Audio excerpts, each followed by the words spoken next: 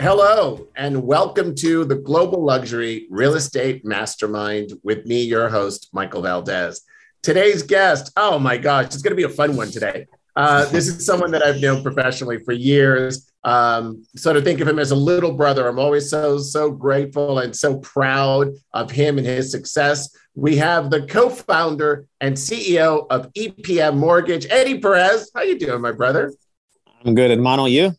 I am great, thank you. You know what? I actually secretly think that EPM stands for Eddie Perez Mortgage, but that's okay. We'll let people. There's a funny story, but there's a funny story behind that. It does not, but it doesn't. But everybody else thinks that.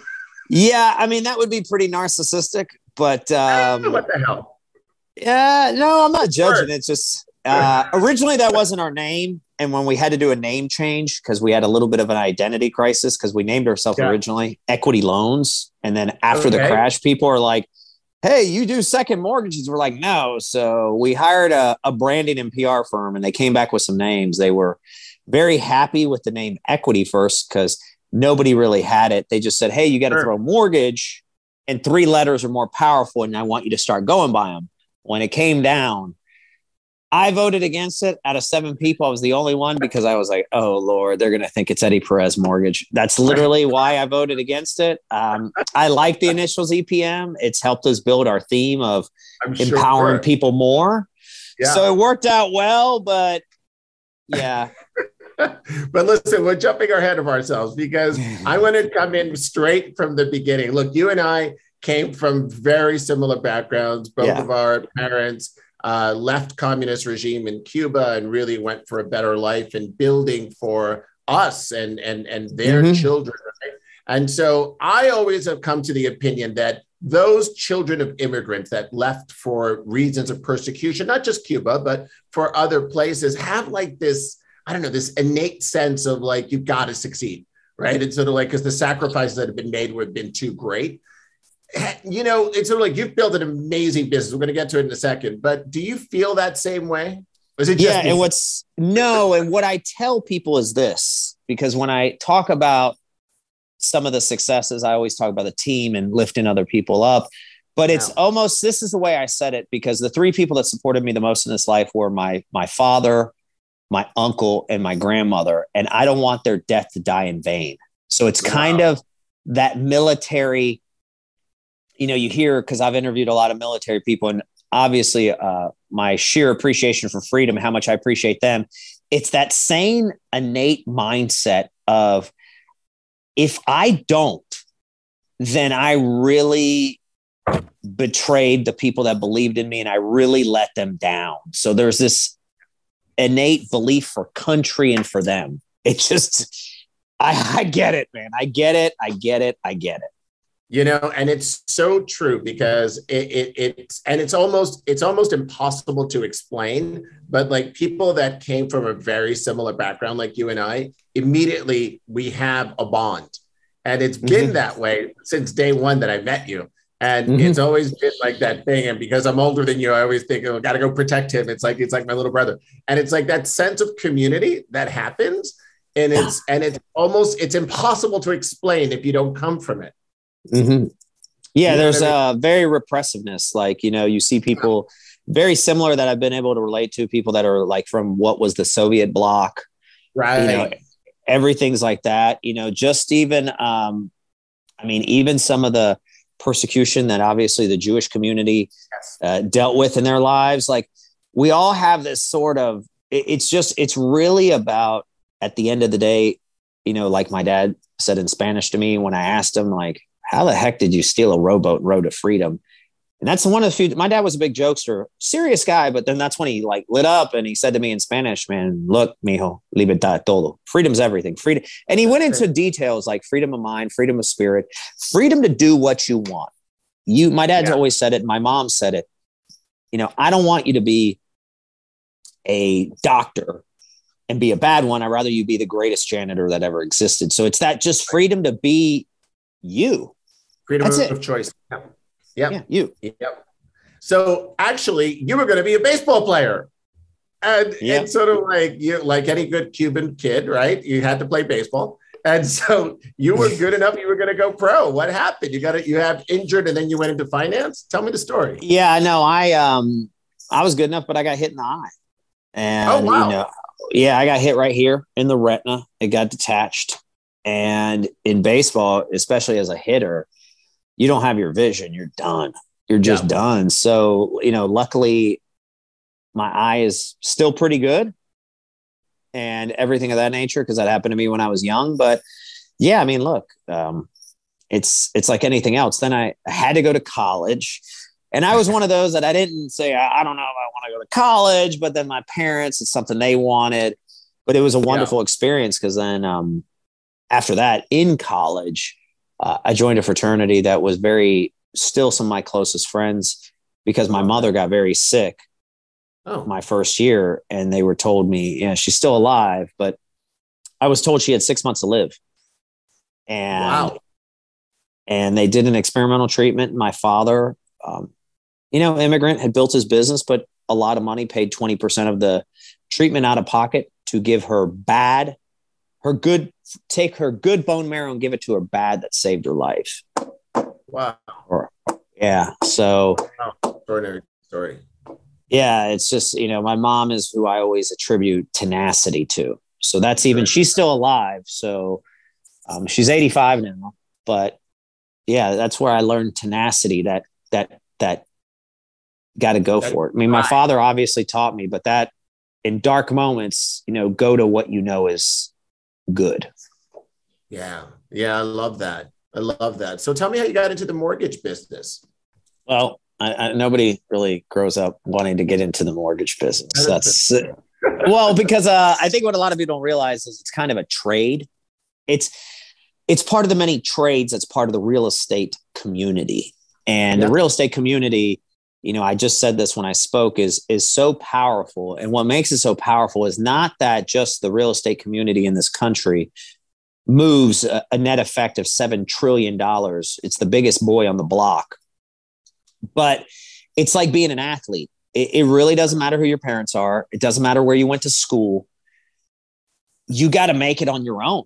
And and it's really about your talent and your skills, and more importantly, who you bring to the table and how you lift others up. So it's very powerful. It's very powerful. It's very, empowering. Yeah. But I studied finance.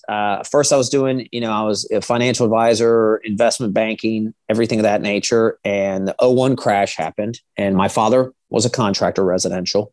I had seen home ownership and that whole world. My uncle had built apartments. He was a contractor too, so he wasn't the developer, but he was doing framing, painting, drywall, very similar to my father. So I'd seen just the benefits of multifamily as well as residential. So one day, my wife, now girlfriend at the time, came to me and said, "Hey, have you ever tried mortgages?" My hairdresser's husband, no joke, this is how it goes, got into it, loves it. She described it, how you're interacting with people, you're financing. Totally reminded me a lot of baseball, really did. Sure. And I went online to what now doesn't exist, monster.com. Now people talk about Indeed, and found a place that trained, and the rest is literally history. Fell in love with it pretty much out of the gate. And that's it. This is all because of your wife's hairdresser's husband, in essence. And she changed hairdresser. She's trying to remember who it was, and she wants to thank, because it worked out very well. Yeah, no, and that's how everybody who gets in, depending on which route you went, because the mortgage side is a straight line. A lot of people try to create division, but it's a straight line, like application to ending. Where did you get in the equation? Everybody either starts somewhere in the business development side, sales, or some function of it, or the operational side. That's part of the equation. That all, you either start on the front end or the back end of the production line. And everybody that's ascended, you don't start in tech, and that's how you ascended in a mortgage company. That just doesn't happen. Yeah, but you know what? You also have to be open to the situation, right? It's sort of like, because you could have easily dismissed this and sort of said, "What is your hairdresser's husband sort of giving me career advice for?" You know what I mean? You could have easily dismissed it. but you were open. Well, it sounded to it. fun. It reminded me a lot of baseball. It reminded me a lot of the process of self-improvement. It reminded me a lot of bringing people together, being being Latino, Catholic. It reminded me of so many things that were so comfortable. And I also felt like I would do well at it because it really fit my personality. I love that. All right. So now in 2008, where you founded ETM, right? And sort of like the height of the crisis, Mijito, what were you thinking?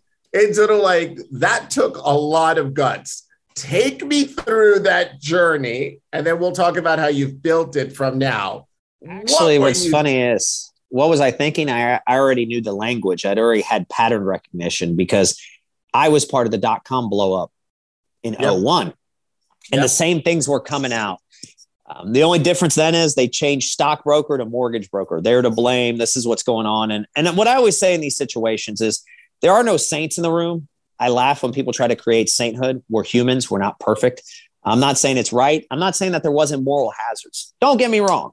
However, I said, okay, I was a mortgage broker then. I said, all right, I got two options because I already went down this road. I either got to go all in and become a lender, and then I'm going to give back, pay it forward, and make sure that later my business model helps those brokers as well as and be a full lender, or I got to get out. It was just that simple. And at that time, young, naive is powerful because you're going to stick to it. You're going to be resilient. I only had at that point one kid. She was little. It was at a good spot. I was at a good spot. I was 31 at the time. It just made a lot of sense. Yeah, one kid, she was little. She didn't need to eat that much, right? So let's go for it. Let's just go for it. Man, my angel, my firstborn. It was a good bet, right? Look at the growth you've done. Your growth has been phenomenal. You're over 500 employees. You're in almost all of the states, 49 states, if I'm correct. How did you? We made it. We made Hawaii finally. We made it. That took like 2 years. Yeah, dude. How did you scale that? You got to update your website, by the way. Oh, good. I'll get them to do that. Well, that's just not long ago. And I'm wondering if it's approved. They've got weird regulations. So like anything else, but that's a good note taken. I will definitely. Thank you. How did we scale it? Look, when we switched from a broker to a lender, we only had 15. It was just time, the old fashioned way, bootstrap, it wasn't hedge funds, nothing wrong with that. It wasn't, wealthier parents. It was just the old fashioned reinvest your retained earnings. There's a lot of good people that took chances on us. There's a lot of good, vendor partners, as I call them, because they were technically vendors, but they were really big at the relationship. Our warehouse lines of credit that allow us to lend to then when we securitize it, and just a lot of good people. But I've seen that my whole life. My father saw it when he was homeless the first week in this country. There's a lot of kind people out there. There really are. I know that a lot of people try to paint a picture. There's not. I just always say the person who's the most aware in a conversation bears all the responsibility. And love that. Just a lot of people along the way, even people like yourself that have looked out and been there. And we've had a lot of fun together. That's just, and not like when people think fun, they think like we're like at spring break, drinking to fall off the world. No, just, I've always been very curious and interested in humans. Humans have been, like I say, humanity was very kind to my family, very kind to myself, growing up in inner city Atlanta, there weren't a whole lot of Cubanos there, and not knowing English when I got to school, I had, now I say gentlemen because they're obviously grown up, but I had, a white male, an African-American male that helped me learn English. So I've seen the best of humanity. I'm not saying that there isn't ugly parts, but I've always been able to see the opportunities and the good side. I love that because that's also how you've grown, right? It's always how you see the world. That really is, there's everything in the world. It depends on which lens you decide to view from. Yeah. And that's powerful. Tell me what the greatest lesson you've learned thus far in your career. You've done a lot. Greatest lesson, that went the right way. Well, no, even if it went sideways, it's still a blessing. Yeah. Sideways is a good lesson. lesson. I don't know if there's like one lesson. What I'll say is a theme. Sure. Okay. No. I'll talk about mistakes. A big mistake I made when I was younger, when it came to messaging and leading an organization, that at times you think as a leader, oh, this person doesn't want to hear that. They don't want to hear this. Oh, that doesn't matter. No, they'll start creating their own theories. So one thing I've learned, that radical transparency is extremely powerful. People do not have a challenge with the news. They have a challenge with the uncertainty. So that also transpires to inviting as many people to the table to have discussions and talk and collaborate. The reason some people don't like to do that is because they say, oh, we won't get anything done. Well, that's where I say it takes a leader to say no or yes and to move on. So I think that's just an excuse because they don't know how to, as I say, embrace conflict. Yes. Everything is a conflict, and they don't know how to embrace it in a very positive, opportunistic way, because everything is really an opportunity for self-improvement. So I would say my greatest lesson is invite early and often people to the table, invite open discussion, listen to learn, don't listen to respond. Yes. That's really powerful. And you're giving a lot of good nuggets here. Thank you. So somebody coming into the business today, right? So we were both in finance. We went through the financial crisis, both went into real estate, went into the real estate crisis. So a lot of people in the industry today have only seen an up market. They don't know what a cyclical market is. What are 3 pieces of advice you would give somebody entering the business today? Whether on the mortgage side or the real estate side, doesn't really matter. I would tell them to read a lot. I'd say that they got to spend at least 6 to 10 hours reading a week at a minimum. I'd actually probably tell you to read even more, because I think that you've got to read just overall books of just history, when it comes to philosophy, theology, psychology, sociology. I think it's very powerful because you're going to lead people. So I'd say one, read industry stuff. It's funny. Like somebody said to me that sometimes I'm on the forefront. Not really on the forefront. I just read. And the answers are there. So I'd say read a good amount. 2, however you do it, definitely create an amazing follow-up system. Because most people fail because they don't follow up. Opportunities are everywhere. They're bountiful. So create a great follow-up system. And if that means like I have everything in my calendar, even though I have a really good memory, I have everything in my calendar just so I can map it out and really maximize. And then the third one, it goes to this. There's only so much time you have in this life. And time is truly the only commodity we have, because it's the only thing you get to use that you don't get to own. You own your mindset, the only thing I believe you control in your life. Use your time wisely with the people that you really want to enjoy. I did a lot of business with a-holes over the years because I felt like I needed to. Yep. I'm not saying you can't learn. I'm not saying don't have your strikeouts, because I'm always going to tell you you're going to go 3.5 for 10 in life. But really learn how to make your time effective so that you're not compromising on yourself. Like if you want to get better, or family time, or anything of that nature. So, and that's the most important thing. You're right. It's the only thing that we can't control, right? It's sort of like we can own everything. You can't own time. It's borrowed. It owns you. It owns you. It owns you. But you have to sort of figure out how to sort of control what you have within that sort of lack of control, if you will.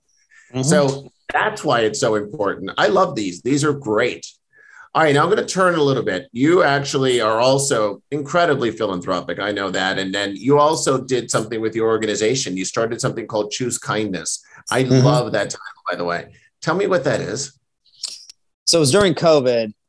I think kindness is an amazing, I don't want to say weapon, because it sounds like it's an amazing way to lead. It doesn't mean try to be popular, because I've always said people that try to be nice, they're really trying to get popular, or it has something to do with insecurity. And that's okay. The great thing about self-assurance is it's something that you can work on. It's really, you invest in yourself and you'll get it. It's just that simple. And it's something that you got to work on daily. So the Choose Kindness campaign is, okay, we're an organization, we're growing, we're helping, thousands of borrowers a month. How do you really pay it forward? Not give back. Give back right. To me, usually somebody wants to get back. I'm talking about true pay it forward, because when you have a pay it forward mindset, you're paying homage to those that built the road, and then you're leaving it better. And more importantly, it shows that you're really living not to be a moral hazard, because that's the number one behavior that changed after the crash. People don't want to work or do business with somebody that's a moral hazard. So we did the Choose Kindness campaign. So it was very simple. I wanted every loan to count. Instead of saying, hey, I gave a $5,000 check, I said, okay, how do we pick multiple organizations that represent pretty much the medium of life that also represent this industry? And that way we're paying it forward. So we chose 3. And for 3 different reasons. The first one, Open Doors Foundation. They help parents with critically ill children with their mortgage and rent payment, because there's only 4 things you need in life: shelter, food, water, and love. And that organization represents that. When you have a critically ill child, and fortunately I have not, and I'm very grateful for that. But what is the last thing somebody needs to worry about? Making sure they have shelter so they can keep the other 3 in place. So that was one. The second one was Leashes of Valor. Like I said, huge proponent of the military. They keep us free. One thing that I heard years ago that is not mine, that I heard, we don't know you, but we owe you, to everybody that's ever served in this country or has passed away. Well, what's one of the biggest challenges? Mental health, or more importantly, emotional health. What is causing their mental state to cause emotion that's bringing them pain? And the number one gateway drug in this world is unresolved emotional pain. Well, this organization not only helps veterans, but it helps them that they're having PTSD or traumatic brain injury, as well as dogs. And I personally like dogs. I mean, what more better organization represents all this that can help people from dying by suicide? And I learned it that unfortunately 22 veterans every day die by suicide. And this is one way to help bring the number down, which it has, is really supporting that support system. So that's organization 2. Then organization 3 was research for Johns Hopkins Hospital, because the CEO of the NBA, Dave Stevens, that came down with cancer, and they have been able to find research that has been, they got the money to create a little camera or microscope, right, whatever it is, and a team that has made so many breakthroughs in cancer that it's helping everybody else. So in my humble opinion, I thought that those represented pretty much the medium of Americans that really covered a great basis for really paying it forward. That's pretty amazing, brother. I love that. It's pretty amazing. Thank you. So talk to me about your leadership is amazing, but talk to me about leadership within our community. You are the chairman of the board of the CBOG, the corporate board of governors for NAHREP, the National Association of Hispanic Real Estate Professionals. I sit on that board with you. You're our chair. You're about to end your tenure. Yeah. My term ends when we see each other in March. There you go. But tell me a little bit about community and about why that's important for you. I've always been a big fan of camaraderie, because that's what community is. I think that It's your human relationships and the time you spend with them that really are what make the one thing we talked about, time, so much more enjoyable. And I also think camaraderie and really the self-improvement within the camaraderie is what I believe is the key to happiness. That if you're working to get 1% better every day on yourself, you're going to make the world 100% better. So it's that camaraderie. And I genuinely just enjoy intrigue, curiosity, getting to know people. It's kind of fun to me. Like from their sports teams to who they are, to what they interest, to what they read. And look, life's an open book test. The more you're interested in others, and I'm not even talking about from a selfish standpoint, just, I think you just get a sense of gratitude and appreciation and a perspective that will help you the most in the darkest of moments to see the light. Who knew you were so spiritual? Look at you. I have one final question for you. Sure. In your book of life, what is this chapter called? Wow, that's a great, man. Never even thought about anything like that. Wow.